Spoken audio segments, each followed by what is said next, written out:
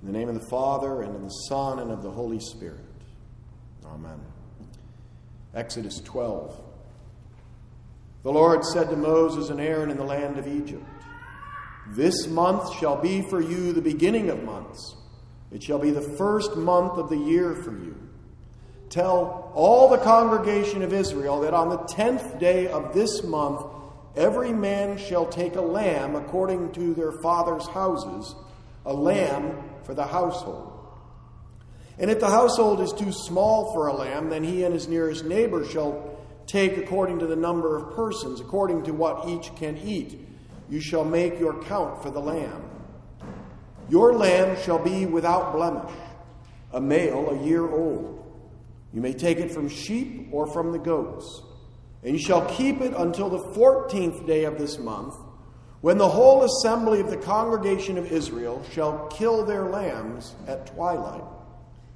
Then they shall take some of the blood and put it on the 2 doorposts and the lintel of the houses in which they eat it. They shall eat the flesh that night, roasted on the fire, with unleavened bread and bitter herbs they shall eat it.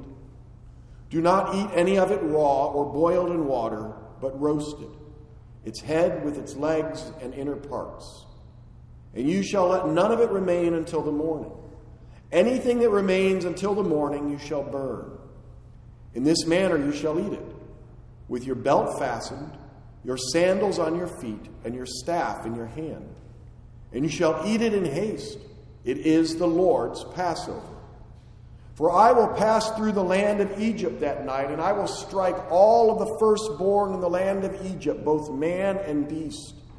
And on all the gods of Egypt I will execute judgments. I am the Lord. The blood shall be a sign for you on the houses where you are. And when I see the blood, I will pass over you, and no plague will befall you to destroy you when I strike the land of Egypt. This day shall be for you a memorial day, and you shall keep it as a feast to the Lord throughout your generations, as a statute forever. You shall keep it as a feast." On that first Maundy Thursday in the upper room, Jesus is eating the Passover with his disciples. It is a remembrance of God delivering the children of Israel from slavery in Egypt. It remembers the blood of the lambs painted on the doorposts and the lintels of the Israelite houses in Egypt as a sign. So the Lord passed over those houses and did not kill the firstborn of those covered by the blood of the Lamb. For 1,400 years, the Jews celebrated the Passover each year based on the full moon in the month of Nisan, the first month of the year in the Jewish calendar. Each year, the Jews remember that they were delivered from slavery and protected by lamb's blood. Now the Messiah, the Christ, the Son of God, the King of the Jews, all Israel reduced to one man, is eating the Passover with his disciples on this momentous night, which will end with Jesus arrested and held prisoner at the high priest's house.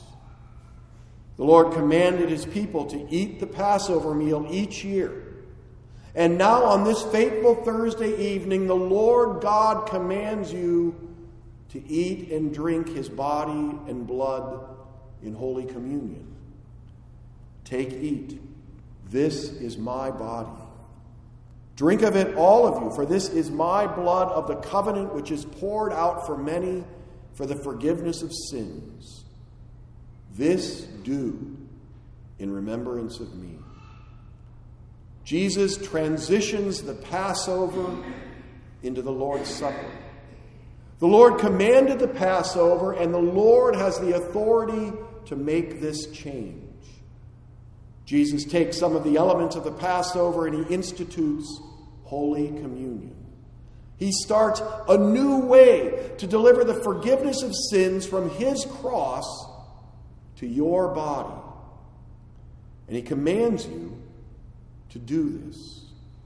Jesus gives a new testament in his body and blood, a new covenant sealed in Jesus' blood, which will be shed on the cross and which we poured out for many for the forgiveness of sins in the Lord's Supper. John the Baptist declared about Jesus, "Behold, the Lamb of God who takes away the sin of the world. Now the Lamb will shed his blood for the people and deliver his forgiving blood to his people." A second means of grace is given on the evening of the day of Jesus' resurrection. When he comes to his disciples in the locked room, Jesus says to them again, "Peace be with you. As the Father has sent me, even so I am sending you."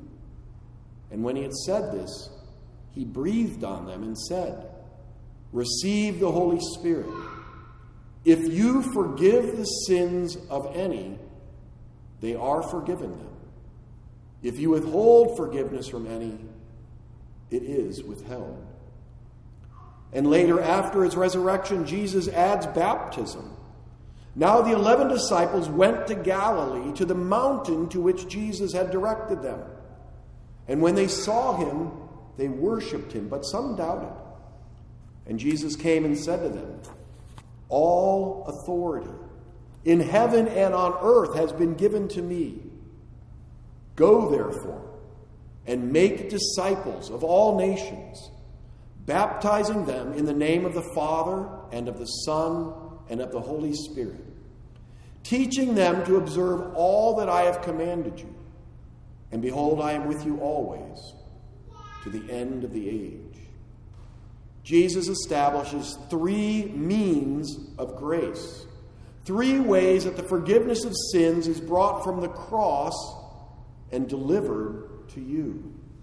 The 3 means by which forgiveness gets from the cross to you is baptism, the Word of God, and Holy Communion. And you see that represented in our front windows here. On the left side in the bottom, there's a Bible with the cross on top of it, the Word of God. In the center, we have the wheat and the grapes, the cup and the wafer for Holy Communion. And on the right, the red shell with 3 drops of water, symbolizing baptism. Jesus tells us what to do, and so we do what Jesus commands. We baptize and we teach. We forgive. Each Sunday we gather together to receive the Lord's gifts. And what a wonderful way to unify the church. Christians kneeling side by side to together receive the body and blood of Jesus in unity in Christ. You receive the same body and blood of Jesus as the person next to you. The same body and blood of Jesus delivered to Christians here and around the world. You are unified in Christ. At the first Passover meal, a lamb was killed and its blood used to protect God's people from the final plague. At our celebration of the Holy Communion, you receive the body and blood of the sacrificed Lamb of God to protect you from sin, death, and the devil, and to deliver to you forgiveness and eternal life. Jesus has given you the great gift of his Holy Supper and commanded you to do it. And so you do it and receive forgiveness. You receive life. You receive salvation. Amen. And now may the peace of God, the peace that is beyond understanding, keep your hearts and minds in true faith until our Lord Jesus returns in glory. Amen. We rise and confess our faith in the words of the Nicene Creed.